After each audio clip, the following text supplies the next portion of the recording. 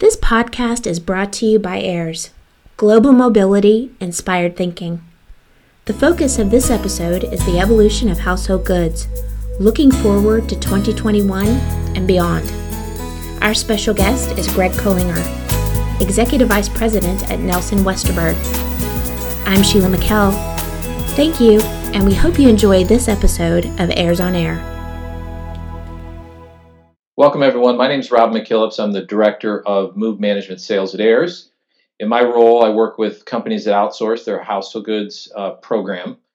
We manage the van line and agent selection for each move and provide the best fit for each situation. We have a domestic and global supply chain of movers that we manage through a single platform. So kind of think of what we do and what I do on a day-to-day basis like Amazon for household goods, where you kind of access a single platform to get a global supply chain. So that's kind of what I do on a day-to-day basis. I'm joined by my colleague, Brandy Thorne. Brandy is the manager of international household goods procurement for our company. And in her role, she manages our global partner network of household goods providers. She's responsible for managing performance, pricing, escalations, as well as a number of other things in our partner network. So welcome, Brandy. Thank you, Rob. Glad to be here today. Cool, thanks. Our guest today is Greg Kohlinger. Greg is with Nelson Westerberg. They're one of AIR's top-tier household goods partners. So, hey, Greg, and welcome. Thanks, Rob. So tell us a little bit about Nelson Westerberg and kind of your role at your company. Happy to. Nelson Westerberg was actually founded over 100 years ago in 1904. Our core business really is just global corporate household goods moving and storage. We have regional operating centers throughout the United States and Atlas partners, exclusive partners throughout Canada. We do operate one of the nation's largest fleets of professional van operators that is dedicated to just corporate moving and storage. I like to say that our quality culture is to always go above and beyond, just recognizing that our goal with each and every AIRS move and other clients as well is to earn a perfect 5 score.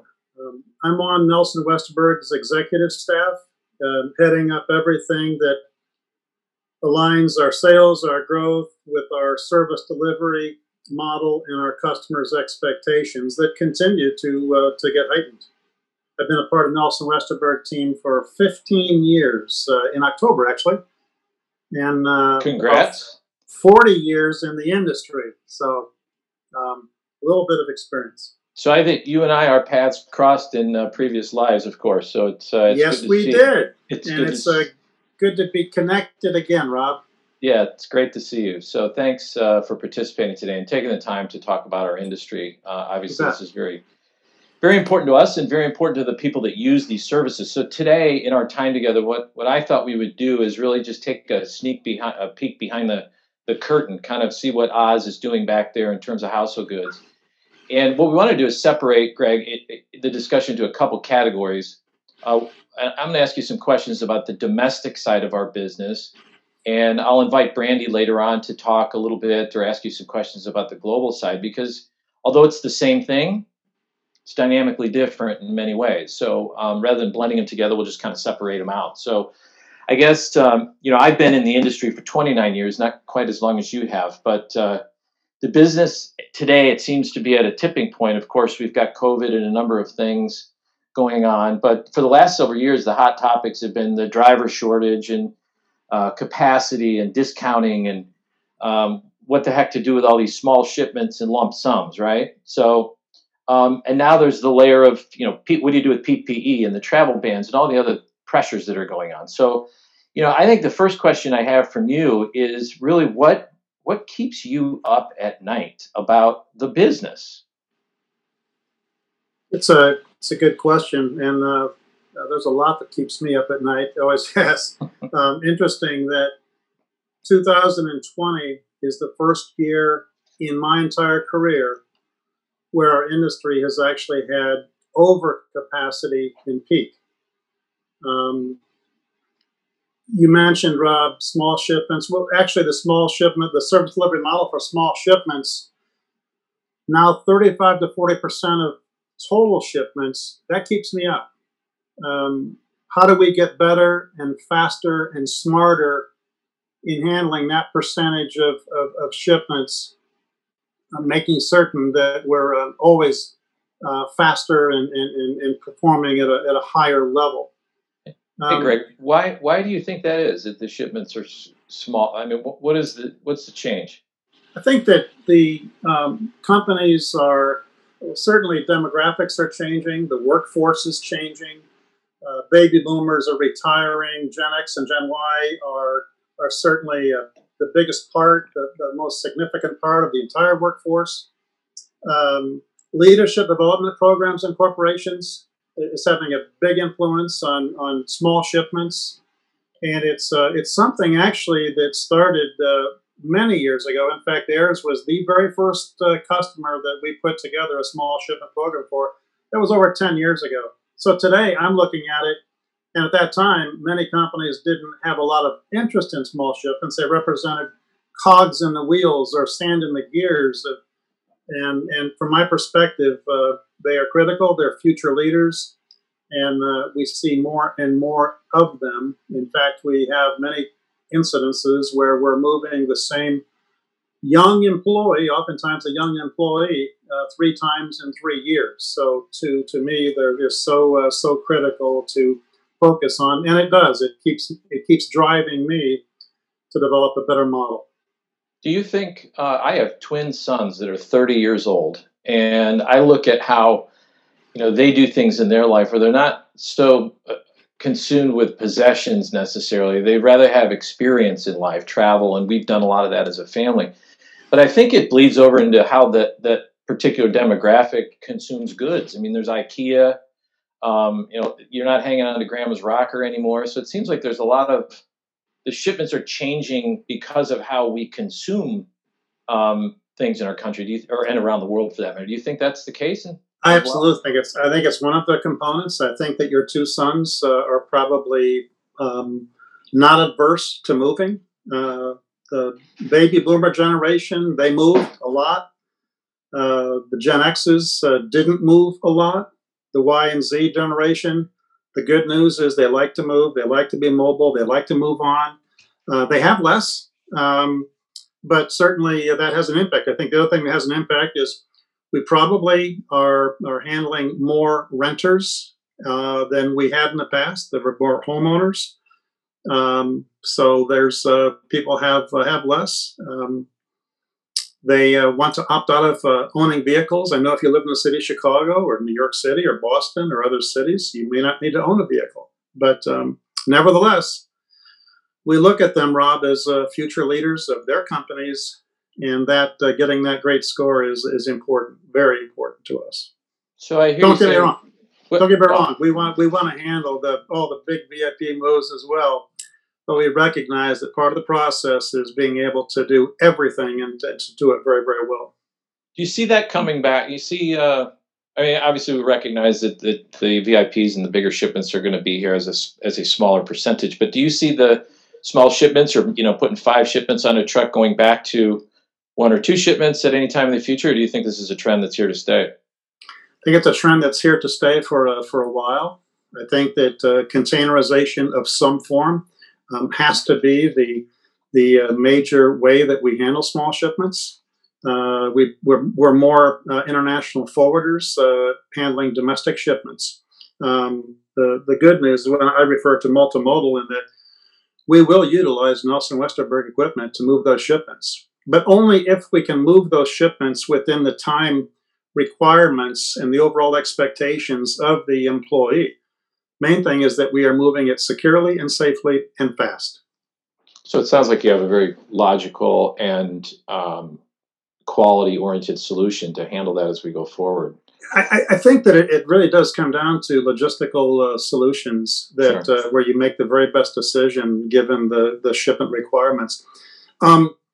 So the other thing, Rob, that really does keep me up at night is certainly the pandemic and all the social unrest, safety protocols, everything we're doing, working as hard as we can to mitigate the risk for our customers, the relocating employees, drivers, partners. That's a big deal. That's a really, really big focus. The fears. I was thinking about this the other day. The fears that relocating employees and their families have, they're real. And I've talked to a number of them. They're no longer concerned about just moving to a new area where they're starting a new position, they have new neighbors, meeting new friends. Today, they're very, very concerned about COVID, about social unrest, about their kids' education, virtual learning, and so much more. What keeps me up is, are we doing enough? What more can we do? Over the past 2 or 3 weeks, we've been putting as much into counseling our own professional van operators in the critical importance of not just adhering to our PPE policy, AIRS protocols, quality expectations, but we're putting more and more emphasis and time into how we work with our drivers and how our drivers assure the employees and their family at residence that we will always go above and beyond for their personal safety. And safety never used to be that item that we talked about on an intro. It is now. Absolutely. And it sounds like, and I think for all of us, and this is obviously a personal observation, but COVID, there's a couple of different parts of COVID and what it's done to our psyche, I guess, throughout the course of how we conduct business and our personal lives. Like you were saying, educating children and just going to the grocery store. These are, different times. So it sounds like you're not only dealing with the business aspect of the expense or what's involved with COVID, with PPE, perhaps additional protections in the home, whatever it might be.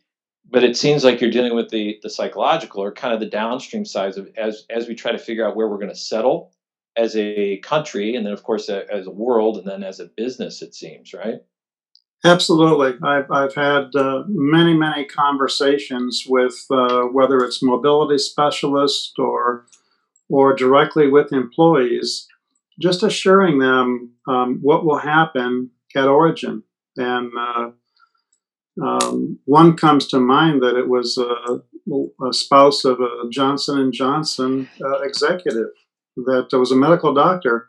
She was very, very fearful to move. And there was social unrest in in Philadelphia. And just communicating with her husband was already on assignment, and just communicating with her in such a way and making certain that our driver did in such a way that she could actually, to put it in her words, that she could actually make the move. So the fears are real. And we're trying to get our entire driver population to recognize that it's not just about policy, but rather, how do you communicate when you're at residence? How are you assuring that employee? Because that makes all the difference in the world.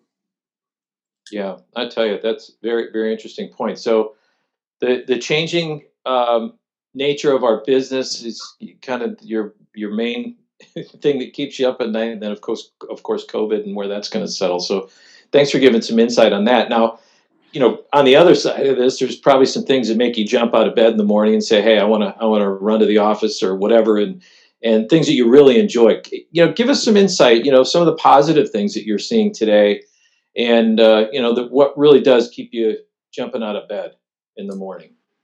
Well, for one thing, during this pandemic, jumping out of bed and being in my office is a fairly accurate statement. Because I too work from home about 4 days a week. But really, what continues to drive me, and it has for years, it's listening to customers like AIRS, finding solutions, filling service voids. And we're not in the business that I'm in, the household goods industry, we're not known for being very change oriented. We're fairly conservative, and I've always been on the outside of that thinking that finding solutions and filling service voids, how do we create measured value, making certain also that our entire team has sense of urgency. You know, when I think of AIRS, I think of sense of urgency, do it yesterday, and just making certain that that all our entire team is wrapped around all of those goals. It's really exciting to me to find ways, service solutions that create competitive advantage. Because I think that if we're competitively advantaged by our people, our team, our drivers, we find ways to make certain that that AIRS is competitively advantaged also. And I value that tremendously as a culture of providing competitive advantage for our customers. That drives me, always has. It drives my company. And in these uncertain times, I really believe that that thinking is even more critical to partnerships that are built on trust. Yeah, and I mentioned earlier tipping point in our industry. And I think that can cascade over a number of different, parts of our society and economy and business. But you're right. I mean, the van line, the nature of how van lines were set up is almost like the railroad, right? There was the way things have been done because it was set up that way. Where what you're saying is listening to customers and hearing what's happening and what those needs are today, just by the example of the small shipments. Well, how do we take this battleship that we're on and turn it slowly in a time when everybody wants it done so quick, change now, give it to me now, instantaneous society. So it's interesting listening to customers is driving a lot of that. We see that from not only your organization, but from other partners, that there's new solutions. And I think that the exciting part about the future is, hey, how is technology going to impact this, right? I mean, what's your thought in terms of, some of the technology advancements that are taking place? Again, keeping in mind what we're all trying to do is create a better customer experience. So it's not necessarily about us; it's about what the customer needs. So what do you see from a technology standpoint being a standout as we go forward? I think technology might be the single greatest area of both differentiation and also working seamlessly within, as an example, all of your partners to deliver that value. I think that the time is now for how we work in an integrated way that completely wraps around your goals. I know that from my company's perspective, in as much as our capital expenditures every year continue to be in buildings and in rolling stock, trailers, etc., I know that our continued investment over the past 5 to 6 years in our information technology infrastructure continues to be weighted very heavily. Discussion just yesterday about how we're advancing in data security and protocols necessary and the certifications that we are working toward. So technology, on the other hand, that I view in addition to the IT infrastructure, as an example, we have moved forward on, we refer to it as NelsonWesterberg.com, and that's really designed to serve, as an example, AIRS Springboard. And that's a no-touch process that allows an employee to go in and book an entire move without ever having communicated with anybody. So we are there. That was something else that we thought was very important, and something else that we have kicked off with AIRS Springboard, and that is getting traction. I think that the no-touch move that we worked on with Atlas, that's something that we're doing more of. Technology in terms of virtual surveys, that's actually the norm today. So right now, instead of just performing a virtual survey, we're going through all the steps to make certain that we are improving our accuracy on large shipments for virtual surveys. So there's there's a number of areas, and I think the other thing too is just on the metric side, how we perform and process improvement, and where we need to perform. The ability to manage that data, house that data in a warehouse, and the ability to pull data out with one goal in mind, which is continuous improvement. Rob, it's critical. It's very, very critical. So I'm going to show my age now, but you don't think we're going to get to a Star Trek situation where we're going to beam furniture up, do you? And make it completely hands-free? Well, I think that Ayers might have that expectation of us, so we'll have to think through that. No, I think the one thing fundamentally, regardless of what happens on the periphery with technology, you still have human beings that need to carry things and wrap furniture and do packing. It's a very labor-intensive experience, and certainly everything in our life is now technology infused. And it's good to hear that not only your organization, but we've seen from our supply chain, both domestically and globally, that virtual survey and some of those things. Obviously safety, communication with the transferees, notifications, and things of that nature are really making the experience overall much a better experience, a more aware experience for the transferee, it seems. Yeah, I think that gets back to that listening again, and especially with Gen X and the Y and Z employee population. They want mobile responsive technology. They want ease of doing business, and therefore, as a company, as long as we keep listening, we're going to keep making the investment in technology. Not saying we're getting away from purchasing new trailers and putting up buildings. We're still doing those things. Sure. But they need it must be in an environment where and how customers want to buy. So I just have a couple more things I want to run by you before we pass it to Brandy on the global side. Mm-hmm. But, I was talking with a prospect about next year, and, very large global organization. A couple weeks ago, we had a conversation. I said, hey, what do you think mobility is going to look like in 2021? And her reply was, before we talk about what relocation is going to look like next year, we really, as employers, need to understand what the future of work is going to look like. And I kind of paused and thought about it. It's like, that makes perfect sense, because we're all trenched in here at Ayers doing our budgeting for next year, asking a lot of questions to our prospects and clients saying, hey, what are you going to have, what volume and all this kind of stuff. And I think the pause was, we really don't know, because we have work from anywhere. We have work from home, and you're a testament to that. I've been working from home since 2008. So it's become more the norm.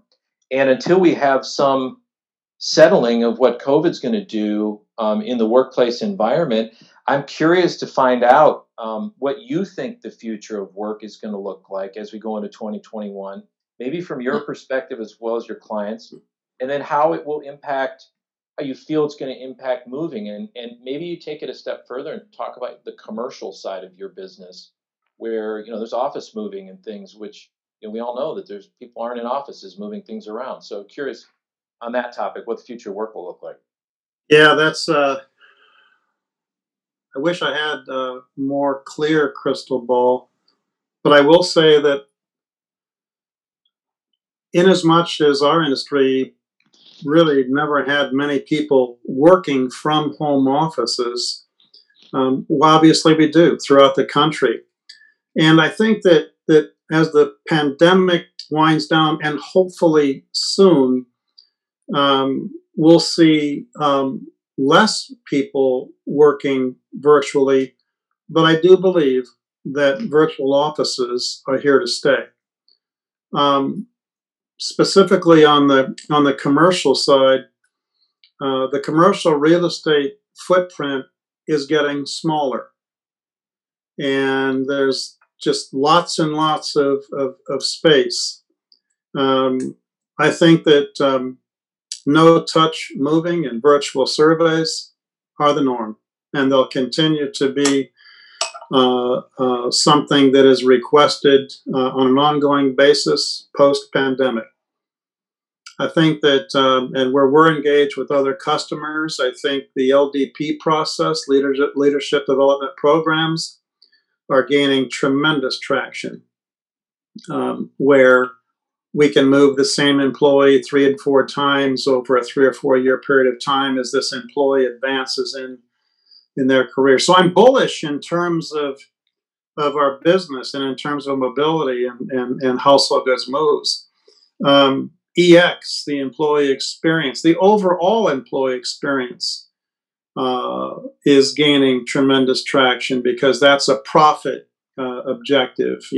Talent differentiates, and how do you measure the employee experience overall? And certainly, mobility is a big part of that. I think expectations of quality and service and responsiveness, because, Rob, of technology, et cetera, I think expectations are going to continue to be heightened. Mm-hmm. And I think that it's incumbent upon us as an industry then, too, to make certain that we're driving operational and cost efficiency for you through process improvement. Those are some of the things that I see. Some of them are not new, but in the current environment, it certainly makes it a little bit more challenging. But I think staying the course is pretty critical. Yeah, our leadership, we talked about it because everybody's kind of saying, what is it going to look like tomorrow and next year and the years after? And I think we've all acknowledged that mobility is obviously, number one, it's changing. Number two, it has been shrinking for a while. And, I think the people that are frightful of that change are the ones that may fade away. And I think companies such as yours, and I'm glad you mentioned that you're bullish about the future, because I think as we take that, and so are we at Ayers, to say, you know what, people are going to relocate, and we're just going to have to do it differently than we might have done, even 5 years ago. But there's a huge opportunity where it's not necessarily a challenge, it's an opportunity, right, to grow and do things differently and add value in areas maybe we didn't even think were possible just a few years ago. So I think, go ahead. Yeah, I'm just going to say that profitability is so absolutely critical right now. Are you profitable? Are you continuing to invest back into your business? Are you not only retaining but growing your capacity because you're able to at least maintain a strong degree of volume? But this is a time when many companies are certainly struggling on the cash side to be able to continue to operate. And so that's been obviously very, very critical to us as well, maintaining a debt-free, profitable position to continue to perform for our customers. You mean you expect to make money in the household goods business? No, I point well taken. We all have to do. We're not non-for-profit, right? For sure. So, no. And speaking of non-for-profit, I know you are you're involved with a lot of philanthropical organizations, and I know one of the ones that you participate in is Move for Hunger. So I'm really curious.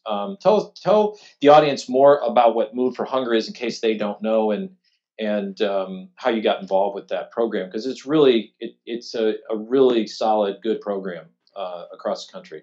It is. Move for Hunger is our industry's initiative, headed up by Adam Lowy, who is the chief executive officer and founder of Move for Hunger. But great solution to providing one of the most essential things there is to human life, which is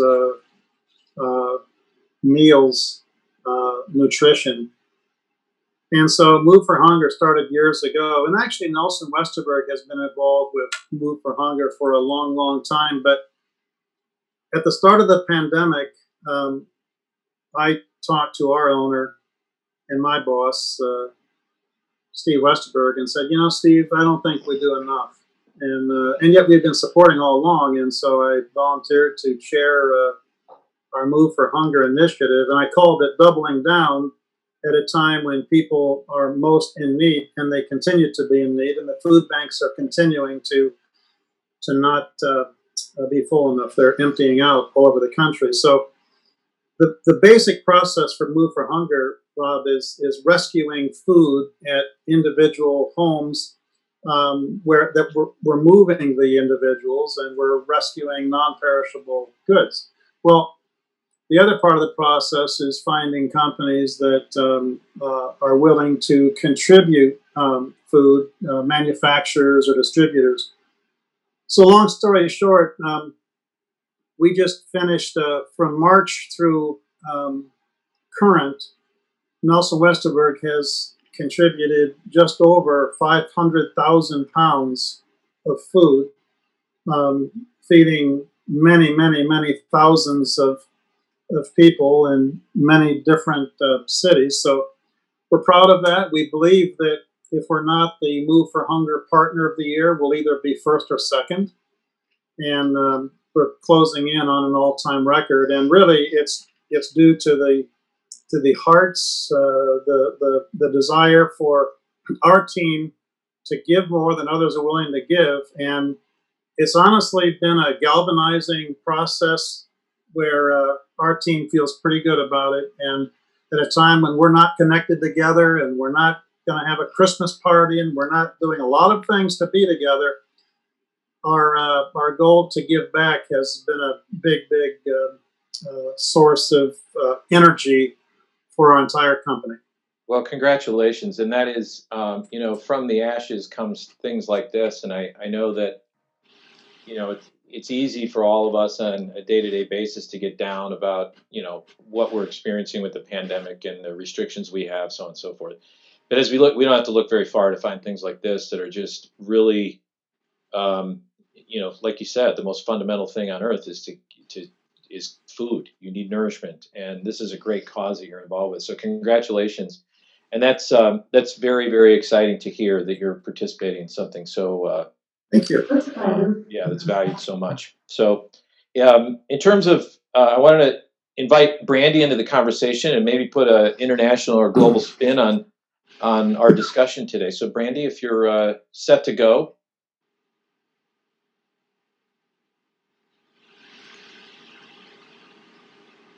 Hey, thanks, Rob. And Greg, congratulations. Over 500,000 pounds of food. Wow, that's amazing. That is amazing. Just people giving, and especially in a time like this, and the way that our climate is right now, our global climate, our U.S. domestic climate, that's just fantastic. So congratulations. Thank you. So, talking about Move for Hunger, and you kind of mentioned something that triggered to me. With not being able to be with your team for the holidays and not having the holiday parties, using something like this to kind of keep everybody together and keep everybody jazzed and excited about what they're doing. And we've been talking earlier in the conversation. We mentioned the industry is changing, and we're talking about remote workers. It got me to thinking about company culture. How do you think the remote worker, and if we start to see more of this, how do you think, or what do you think are ways where companies can, keep their culture alive? What ideas do you have about that?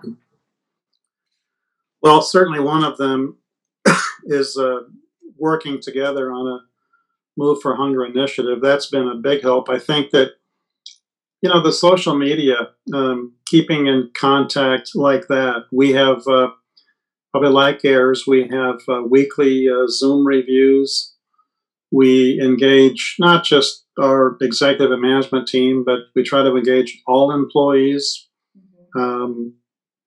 We find that our email blast going out, our other social media blasts that go out, they go out to the employees as well. We want to keep the employees informed as to what we're doing and how we're doing it and how well we're doing. We want them to be encouraged that we can only speak for our company, but we can say that we are doing very, very well through the most difficult time. And, I mentioned the No Christmas Party. We just talked about this on a conference a couple of days ago. What to do for our employees, recognizing that we're not going to have the time to have the parties and the fun and what have you. So we really work to let them know how the company is performing, what we're doing well, where we can improve, and just how very important they are. I mentioned the fact that we're doing that with our drivers also. We as a rule, we used to do that with drivers, but not with the frequency that we are right now with communicating to the guys that are on the front line of providing service, and they have been on the front line as essential workers since the pandemic started in March. So I think these are all really good things to just keep the lines of communication open is what we're trying to do, Brandy. For sure. And we're partners, and all about AIRS and about our culture and how important culture is as well. And I've been on several calls over the course of the past several weeks with a lot of our partners, our global partners overseas, as well as our partners that we work with on international moves here in the U.S. And we're all talking about challenges. COVID has been just probably the biggest challenge that anybody has seen, at least in my lifetime, 17 years in this industry, and this is like no other. But from your perspective, what are some of the biggest challenges that you've seen with international moves? What has your team been reporting back to you? Like, wow, we're really seeing this as a challenge now. Well, certainly border closures, travel restrictions, and the uncertainty that employees have of how long it will take to return to some form of normal. Yeah. Certainly the assignments are way down, and just the recognition it's a challenge that volume will take time to get back to a normal. But then you put on top of that, I mentioned a lot of the things on the domestic side, but on the international side, it just continues to go on with flooding and drought and so many other things that have an impact on these assignments. Mm-hmm. I think that if you think about, we talked about technology on the domestic side. Well, what about the technology of the mobility technology of just knowing on the international side where your employees are, right, where they are on any given moment. So I think that while as Rob mentioned, the domestic volume has been stagnant for years and actually has been going down a bit, we saw international as just tremendous upside for years now. And now international is beginning to see that downside as well for all the reasons that I mentioned, and then some. So I think that we've got employees unable to return to host countries. There's a lot of concern out there, and then of course you still have the cost efficiency one, but again, those are some of the biggest challenges, Brandy, that I see. They're maybe a little bit different than on the domestic side. Yeah, absolutely. Immigration is certainly one of those things, particularly for employees that are planning to come to the U.S. There's that big question mark with immigration and how that's going to impact our industry from an international perspective. And then, you look at all the other things going on in terms of the global climate. You have Brexit in the UK and things of that nature. So, you're right. There's certainly so many things that, that are really challenges right now. Absolutely. And with those challenges, comes learning lessons. In 2020, what would you say are some of the biggest lessons learned for Nelson Westerberg, or you as an individual? What would you say would be the lessons learned for 2020? I think they are lessons that we continue to enhance as part of our culture, to be nimble, to be fast, to be responsive, and to not wait. I was thinking about when this pandemic started. We couldn't get PPE. We couldn't get masks. They were rightfully going to healthcare workers.